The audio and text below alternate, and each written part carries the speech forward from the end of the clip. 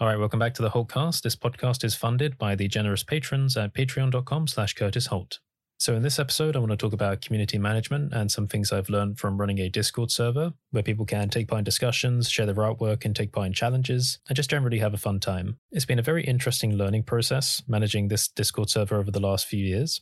I tend to see it as a way of cultivating creative personalities, because one of the things I find most enjoyable about having the Discord server is, first of all, meeting new people, but also seeing how people can express themselves and giving them a platform where they can share their work and get the encouragement and feedback they need in a very safe environment.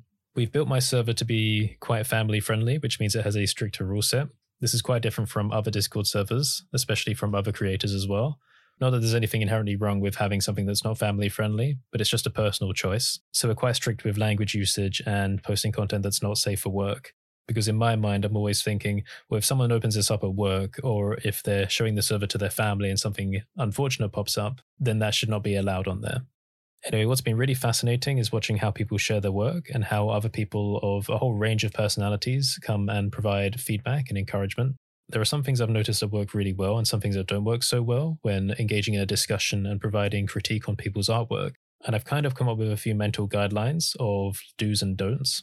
First of all, one thing to point out is that when people share their artwork on public servers like this, not everyone is looking for feedback because not everyone wants to improve. People do artwork for a whole range of reasons, not just for the interest of turning it into a professional job. Some people do it because it's just enjoyable, and some people use it as an emotional outlet. And I think it's nice to try and accommodate all of these purposes. Also, as well as that, for people that have never put their artwork out on the internet before, it can be quite a daunting process, and it can take a fair amount of bravery for them to actually do it. One thing you don't want to do for someone that's quite emotionally sensitive when putting their content out for the first time is to have them confront a giant wall of criticism for their work. So I generally run along the rule of, if someone hasn't asked for your critique directly, then don't provide it. Not unless there are contextual or environmental factors which indicate that that's allowed. For example, on Discord servers, it's quite often the case where there are channels for people just to share their work, and then there are separate channels for people to get feedback. So the contextual rules have already been established there to say, okay, when something's put in the feedback channel, then it's fair game for people to critique. Otherwise, I feel like these environments should be places where people can feel comfortable uploading their work, just in the knowledge that other people are seeing it, they're getting their work out there, and that they may be having an emotional impact on someone else in the world. I've noticed that the people that give the best feedback are those that try and maintain a consistent level of rapport or engagement, which is where instead of providing a long paragraph of criticism for the work, they instead break it down into smaller sentences. And each one of these messages could, say, provide, 1 to 3 different directions for where the artwork could be taken. But the key point is they break a much longer paragraph into separate sections because they wait for the artist to respond. And I've seen that the reason they do this is because when you wait for the artist to respond on a small piece of feedback that you provided, you can then pick up emotional clues to see whether or not they're actually happy with the feedback that you've given them. Because you can quite often see whether or not they're actually comfortable with receiving feedback based on that first message back you get. People that are really good at giving feedback can take those emotional clues and use them to adapt their next messages. So instead of just being one big wall of text, which can be taken any number of ways, it becomes a much more interactive experience. It feels much more like a conversation. There's more of a back and forth. There's a change in direction for what's being thought about and what things can be changed in the artwork. And the person giving the critique has a constant flow of emotional clues from the person to say whether or not they're going in a good direction. Another thing that people that give good feedback know how to do is get creative with their vocabulary to say the same thing, but in a much nicer way. So for example, people that don't have much empathy when engaging with other people online would say something like, it's bad, or it's terrible to a piece of artwork. Just very simple words indicating something that's obviously quite negative. It's bad, it's insert swear word here, it's terrible, it's bland, etc. All of that's unnecessary because there are so many possibilities for nicer ways to get that message across that won't offend the person on the receiving end. So for example, if you're not interested in a piece of artwork, instead of saying it's bad, you can be much more diplomatic with it and say something like, I appreciate the amount of effort that's been put into this. This typically isn't the kind of artwork I like. I would be interested in seeing what else you can make. That's a very diplomatic way of saying, I'm not interested in this type of artwork, but I understand the time that's gone into it. It's got a much more positive tone to it. And it's really not difficult to come up with sentences like that to basically wrap up a much harsher opinion in a very positive way. And it's really interesting that every person will write the same message in a slightly different way. So you can almost identify different personalities in the way the feedback is written. When looking at feedback being given, I always try and look out for the intention behind it as well, because it can be the case in a lot of times that people aren't giving feedback actually to help the individual. They're actually giving it just because they want to look smart and they're looking for validation themselves. So taking what I've just said, generally when I see people break down their feedback into smaller chunks and they await emotional clues from the other person, that gives me the sense that this person is genuinely trying to help. They're being very responsive to the personality on the other end. Whereas when they leave big blocks of text, say in the case where they've actually never had a conversation with this person before, so they just assume that they're going to be comfortable with facing this large amount of critique, or if they're not paying attention to emotional clues, you can see that the person on the receiving end is feeling uncomfortable with the feedback being given, and yet they still continue to give it anyway. Those types of situations lead me to think that, okay, well, this person isn't doing it to help, they're actually doing it because they want to feel smart. Now, a little bit of this is fine and harmless, but if it's excessive, then it can lead some people to feel quite uncomfortable and not want to interact on servers in the future. So from my perspective as the community manager and from the moderation perspective as well, we're always keeping an eye out for excessive amounts of this type of behavior, because we want to strike a good balance between providing encouragement and making people feel comfortable, and also being able to give feedback, valuable feedback and criticism to help them grow if they want it. The key point being if they want it. It would be wrong to make the assumption that everyone should feel like they should be comfortable with receiving criticism because, as we said, everyone is doing and sharing this work for a different reason. It's not up to anyone else to decide how you want to live your life, for example. And when interacting with other people online, most of the time, next to nothing about their lifestyle, their personality, their life choices, and the direction that they want to take their future in. So that's why it always rubs me the wrong way when you see people that are so excited to finally share something with the community and they post it, and then someone else comes along and says, you should do this instead, you should do this and that. And you just want to jump in and say, look, dude, just shut up. Like, let the person do what they want to do. Everyone makes the life choices for themselves, and that's okay. We've got to be there for it. The best we can do is just provide encouragement, because I think over time, if everyone provides each other with encouragement and everyone helps each other to grow in the ways that they want to grow, then we'll end up with a much more vibrant and colorful community, one that has more opportunities for people. Because when people feel like they have a safety net of like-minded contacts and friends, they become much more confident for trying more ambitious projects, especially in group settings, or to collaborate and get other people on board. And this generally doesn't happen in harshly critical communities from what I've seen. So that's why I, as a personal choice, have a bias towards cultivating a more encouraging rather than a harshly critical community. One thing I think that's good about there being so many different community servers for sharing artwork is that they all serve a slightly different purpose, and they all cultivate slightly different types of personalities. This is one thing that's been fascinating when talking to other Blender creators, because we've noticed that we tend to attract different types of personalities in our audiences, and also alongside that, different senses of humor. There is a fair amount of overlap between the different community servers of us creators, and it is interesting to see how the different community groups tend to interact with each other. Some like to communicate heavily through memes and meme culture.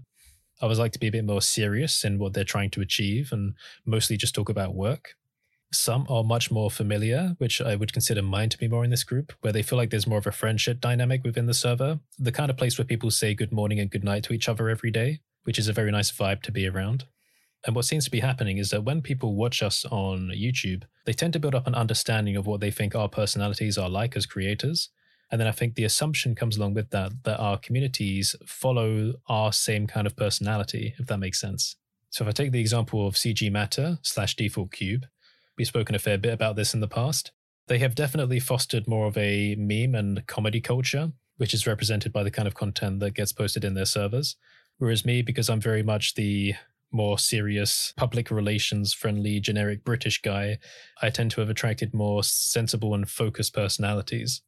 There's nothing inherently better or worse about any one of these two things. And I think one of the things that's fantastic about this is that people want different things depending on how they're feeling. So people can hop around all the different servers and enjoy them in different ways, which I think is really nice. And kind of bring this back around to feedback and critique. What I think's been happening is that people share their work in different types of servers depending on the kind of response they want to receive, which is great because it feels like people have more options and that they don't feel trapped, like they have to share their work in only one place and they have to receive either only encouragement or only criticism. Now, from the perspective of trying to maintain a general sense of positivity when conversations are going on, especially in regards to discussions about people's work, If I feel like it gets to a point where it's too critical or too negative, then I will throw in a personal compliment in there just to add a little bit of positive energy to balance things out a bit. Another thing I try and do is if I feel like the conversation gets a bit too insulting, then I'll put my foot down and try and tone it back a bit. So for example, here are some things that you can look out for. An example of what I would call bad critique are the accusatory questions. So for example, if someone's used a certain method to make something, first of all, give them the benefit of the doubt that they've used it for a reason. You can be nice and say, hi, I've noticed that you've used this method to make this, which is great, but if you wanted to, you could also use this in the future. And I think that's a nice way of packaging up the information. But bad critique for me would be, why didn't you do it like this instead? And then if the person gives a genuine response, they'll be like, yeah, but why didn't you do it like this? Why didn't you use this instead? Always starting off with a why. The question is quite accusatory and it's misleading because a question generally asks for information, but I think people know the reason already when they use questions like this. The answer they want to hear is, oh, because I didn't know that was a thing. Thank you for telling me. You're very clever. How do you know about this? So I try and avoid things like that because they can make people feel stupid. So instead of saying why, I think it's more comfortable for people if you say, I noticed you've used this. By the way, if you didn't know about it, you can use this instead. Because it's not putting anyone under a spotlight, asking them for more information. It's just putting another piece of info out there saying, look, here's what's also possible. Take it or leave it if you like, but it doesn't matter either way. Another thing to think about is the primacy and recency effect of short-term memory, which basically means that people tend to remember things at the beginning and the end of a sequence better than stuff that's in the middle. So for example, if you were memorizing a bunch of numbers, if I just give you a random sequence like 2629966, people tend to remember the first two and like the last two numbers easier than all the rest. But it really depends on the type of sequence. But the primacy and recency effect is really important for language, especially when people are reading, because they read it one word at a time and they try and store the general gist of what the conversation's about in their short-term memory. So if you do have a certain amount of critique that you want to package up for someone, try and sandwich it with positives. So start off on a positive note, then give a bit of critique, and then end it on a positive note. So it's all neatly packaged up. The person feels encouraged because you've provided something of value in terms of information, but it hasn't been done in an accusatory way because you've ended it on a high note as well. Now, I have seen people misuse this in the past just to try and cover their back. For example, where people have said, this is great, but, and then done something that's extremely harsh, extremely insulting, and then gone back to, but honestly, it's not terrible, which is supposed to be a positive, but because of the harsh criticism in the middle, it comes off as really sarky, irritating, and just generally super negative. So if you want to maintain an air of encouragement when providing valuable criticism, just choose the right kind of vocabulary, be sensitive to the kind of person you're talking to. If you've had interactions with this person in the past, then you will get a general gist of what kind of feedback they're comfortable with and what language you should use with them. But again, if there's someone that you've never spoken to before online, you're not doing any joint project, and you're not in a context where criticism is generally encouraged, then maybe you should think twice before providing some harsh criticism. Of course, the situation changes when professionalism comes into it. For example, if people are working together in a company, there's some very objective reasons why you should be providing continuous critique for a peer of yours. Because in that situation, it could be the case that it's quite literally part of the job to provide critique to your fellow employees. But if you don't know the person and you've never spoken to them on a very personal level, and you don't have any idea of the kind of direction they want to take in life or the choices they've made or the reasons why they've done it, then I don't think that you should try and impose your own views about that on them. One thing I have experienced from the perspective of a general content creator on YouTube and elsewhere over the last couple of years is that when people give criticism, everyone feels like they know what's best for you, even though they have very little to no understanding about your day-to-day life. But I think part of that is because people don't know how to separate personal preference and the lessons they've learned through their unique experiences from an objective reality. So this kind of brings us on to the subjective versus objective argument for providing feedback. Because for artwork is very subjective. You know, art is art. A dot on a page could be art if someone feels like it is. And when people provide feedback, I've seen that sometimes people mix up their personal preference with objective technical information. So they'll say something like, you shouldn't use this method and you shouldn't have it this color. And I look at that and I go, wait, actually, hold on, separate that, because the color's got nothing to do with the objective technique used to make the artwork in the first place. But I've definitely seen a fair number of people that haven't learned how to separate personal preference in their mind when it comes to packaging together critique to provide to someone else online. So that's just something to keep in mind. That's why I think it's always beneficial to spark up a conversation with someone, learn a little bit about them, what they want to do, what they want to make, before you dive in and you start giving them some help. Because one thing you don't want to do is accidentally lead them down the wrong path. For example, if someone wants to learn Blender and start making environments, and then someone else comes in and says, oh, you'd love characters for your environment, so you should learn rigging. Go over here and learn about armatures. I'd be like, whoa, hold on a minute. We've got to be careful there, because if we send them down the rabbit hole of learning to do rigging in armatures, what if they get frustrated and then give up? And then they feel like, well, that's the way to make environments because that person told me that once, so I should learn this first. We've got to be careful with stuff like that. We've got to learn about what people actually want to do, be sensitive to the direction they want to take, and then provide them with valuable feedback based on that information, not just on what we think they should do, but what they actually want to do. Another thing I've noticed when it comes to moderating conversations, especially ones where things have gotten heated and arguments have arisen from harsh criticism, is that the tone of the original message pretty much decides how the rest of the conversation is going to go. This is something that I've also seen when I've been responding to comments on the YouTube video as well. Because if someone leaves a comment or a message that's quite sassy in tone, something that's intended to be a bit spiteful, if you leave a kind of generic response which could be taken anyway, positive or negative, you know, the kind of message that has a winky face at the end, which could indicate anything. If the original message was sassy, then that person will interpret your response as sassy as well, because they know that they've intended the original message in a negative way, so they think that your response will also be negative because of that.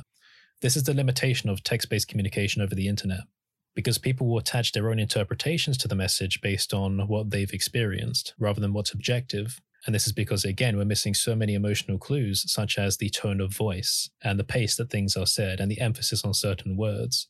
For example, any peaceful, harmless message that you read could be interpreted in a sarcastic way depending on what words you stress in the sentence. So as a YouTuber, this has been kind of hilarious in the past, because sometimes, and I will admit to this, I choose particularly vague responses which could be interpreted in a positive or a negative way, just to kind of pull the intention out of the water, which will be revealed when that person responds to you again. And since we're talking about pulling intention out of ambiguous messages, another kind of behavior that's really interesting to see is when, like I said before, some people aren't providing criticism to help people, they're doing it because of rather selfish reasons. They want people to say, oh wow, how do you know this? You're very smart, and to receive validation from that. And I generally, it's not exclusive to this, I generally tend to see it from people that send the huge bodies of text without responding to the emotional clues of the person they're sending it to. But one kind of manipulative behavior I've seen is where people keep changing their tone based on the response they're receiving. So if someone sends out a piece of artwork that they're proud of and they've made, and someone provides some criticism, and then the original person disagrees, then the critiquer might get upset and offended about it, then accuse them of not listening. And then the artist may say something back, and then the critiquer may change their tone entirely and be like, oh, I'm sorry, I didn't mean to offend you like this. And then the artist may say something quite neutral back, and then the critiquer will change it up again because they feel like, right, I've got the artist in a more submissive position. Now I will come back in full force with the critique again. So they've been harsh, passive, harsh, keep changing their tone just to try and establish control over that conversation. I'm very cautious when we see people like this because it indicates a mix of intentions, which is generally not helpful for the artists that want to share their work. But this kind of leads us on to the subject of whether or not you should learn to ignore people, which I've talked about a fair bit in several other videos I've done on the YouTube channel. And the one phrase that I keep coming up with is don't take criticism from anyone you wouldn't take advice from. And for me, I do a wide range of things. And from my perspective, I feel like there's only a very few people that understand the full extent of my workflow and skill set, and people that I have close connections with on an emotional level. So there are quite literally a few people that I will ask for feedback from and actually properly pay attention to. Just a few select people, because I know that these people understand me more than anyone else, so they can see when I'm swaying too much in one direction or another. Now, I think this is good from my position because, again, I'm the kind of person that gets feedback, positive and negative, from a lot of different people, from different parts of the world, from different cultures, different backgrounds, etc. And you need to be able to learn how to filter through all of it. So for me, it's good just to pick a few people that know about pretty much everything and have them kind of be my advisors, if you like. For newcomers trying to develop their skills quickly, people that actually want to turn their hobby into a job, then doing it this way is probably not a great method because you want to get as much exposure as possible to new ideas and techniques. So the amount of criticism and feedback that you're looking for in your life will determine on your life choices, the kind of people you want to interact with, how you manage your interactions with people, the direction you want to take, the end goal you want to achieve. Some people know exactly what they want to work on, and they know that they have the skill set to do it, so they're not looking to improve, they're just looking to make. They're looking to add the mileage rather than spend the time doing the experimentation and learning new skills. And I think that's perfectly fine, and we should be able to accept that in people. Some people are perfectly fine not developing their skills any further. They're just happy making stuff with what they already have. And I don't think anyone should try to take that happiness away from them by saying, look, you're not going outside your comfort zone. You're not learning new things. Why are you doing this? You're doing it wrong. Why aren't you developing? Why don't you listen? I think that's wrong. If people are happy, let them be happy. If people want to develop their skills, if people want to take a step into the more traditional professional realm, then we can be there to provide that information for them. But I feel like sometimes people get wrapped up in this seductive critique culture, especially, and I am generalizing here, newcomers to creative skills, because there seems to be a bit of a strange curve, which most people call the Dunning-Kruger effect. But I actually don't really like that term now because it's overused so much by people. Where newcomers start learning something, they get hyper confident and they think, I know everything. And then all of a sudden they start realizing that they don't actually know much and there's so much more to learn. And then over time, it kind of balances out. But when newcomers start providing feedback, sometimes they will go on just long rants about everything they've learned, even if it's not all entirely relevant to what's being critiqued. They will find a way to nuzzle in all the information they've been learning just because they feel proud of having the ownership of that knowledge. Now, that's not unexpected, but it's not great for feedback. So one thing that I think people should do more often is actually provide feedback for the feedback. Because how else are people supposed to effectively learn whether or not they're good at providing critique if someone's not critiquing their critique, if that makes sense? But for some reason, people get really defensive when you question their critique method. And they'll say things like, oh, you just can't take critique. That's why you're getting defensive about it. Well, no, it's not about that. It's about just having a general common sense respect for people's time and effort and being able to understand the nuanced personality of the individual, being able to curtail the information for what they want to achieve. I think if we can find effective ways to do all of this, then the process of sharing work and receiving feedback and criticism will be more of an enjoyable experience for people and safer from an emotional perspective for those that are finding it difficult to take the first step in sharing their work. Because as we touched on in the first episode, there are definitely a fair number of people out there that are afraid of sharing their work because they're afraid of extremely harsh criticism. And they understand for themselves that if they receive it, then it will put them down, that they won't be able to cope with it emotionally, and that they'll just run away. They will adopt the flight part of the fight or flight response. Obviously, I think that's something that should be avoided. I think we should all try and be as encouraging as possible. So you can probably gather from listening to me that I'm more on the side of you can never have too much encouragement, but you can have too much criticism. Now, I know that there are people that will disagree with that because there's lots of people that think, oh, too much encouragement is bad for them because people won't develop. But as we said, not everyone wants to grow. Not everyone is looking for technical superiority in their skill set. And for you, as someone who provides criticism, it's not your choice to decide for people how much critique they should be comfortable in taking. It's entirely up to them. But to wrap it all up, I do love watching people share their work and discussing it and talking about ideas and having genuine, positive, reinforcing conversations with other people about a whole range of ideas, a whole range of theories, color, purposes, symbology, popular trends and fan arts and fictional universes that are inspired by people's dreams and all sorts of stuff. I think it's fantastic and I could watch it all day. But I think from listening to me, you can probably tell that I'm quite protective of people that have trouble sharing their work because I remember what it was like, not wanting to show anyone what you can make and having the intense imposter syndrome of feeling like your work is worth nothing. Because if it's produced no results in the past, then it will produce no results in the future. It's a very difficult trap to get out of. But people can keep you in that trap if they're not responsive to the emotional clues that you leave them when having discussions, when you do finally get around to sharing your work. So the skill of learning, I guess, not just to ignore people, but to be selective with who you listen to and what pieces of information, objective or subjective, to adopt from people that have provided criticism, I think this is quite an essential life skill in general, not just for the art community. Just think, you may like a certain type of fashion, right? And that's entirely personal preference. Someone on the street may shout you down for it. What are you going to do? Are you going to change what you wear because that single person doesn't like it? Why would you do that? You got to hold on to the things that make you happy in life. If you feel like you know what you like and you know what you want to do, then don't let anyone else get you down. As a YouTuber, and I know that a lot of the other YouTube friends I've been speaking to, we've had to deal with this quite a lot where you put something out there on your channel, and keep in mind, it's your channel. People come to you to watch this content. And then there are some people that go, why are you making this? I don't want you to make this. Why are you making this when I don't want you to make it? And you think, well, you have no right in telling me what to make. It reminds me of an example that Ricky Gervais, the comedian, gave. He gets into quite a few arguments on Twitter occasionally, but I think the example he gave was pretty good. It was like when people get offended or if they don't like something that you've made, when they've come to you to see that content, then it's just ridiculous. He said it's like putting up an advert for guitar lessons on the wall, and then if someone walks past and grabs it and goes, "But I don't want guitar lessons," and you think, well, okay, like it wasn't made for you. You don't need to get angry about it just because it exists. The world doesn't have to bend in your favor. These creators online, they're not making things just for your personal preference. They don't sit around a table and go, what does X want to see today? Let's all make things for this specific person. That's unrealistic. It's a very self-centered worldview.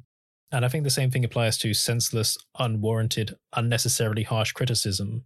If someone hasn't asked for your opinion on something and you don't know them well enough personally and the context is not there with the expectation of feedback, then it's really not up to you to decide what this person should or should not make.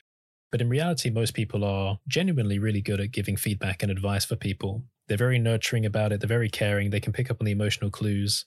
But occasionally I do see a situation where someone's felt upset after sharing their work, and it's made them less likely to share it in the future.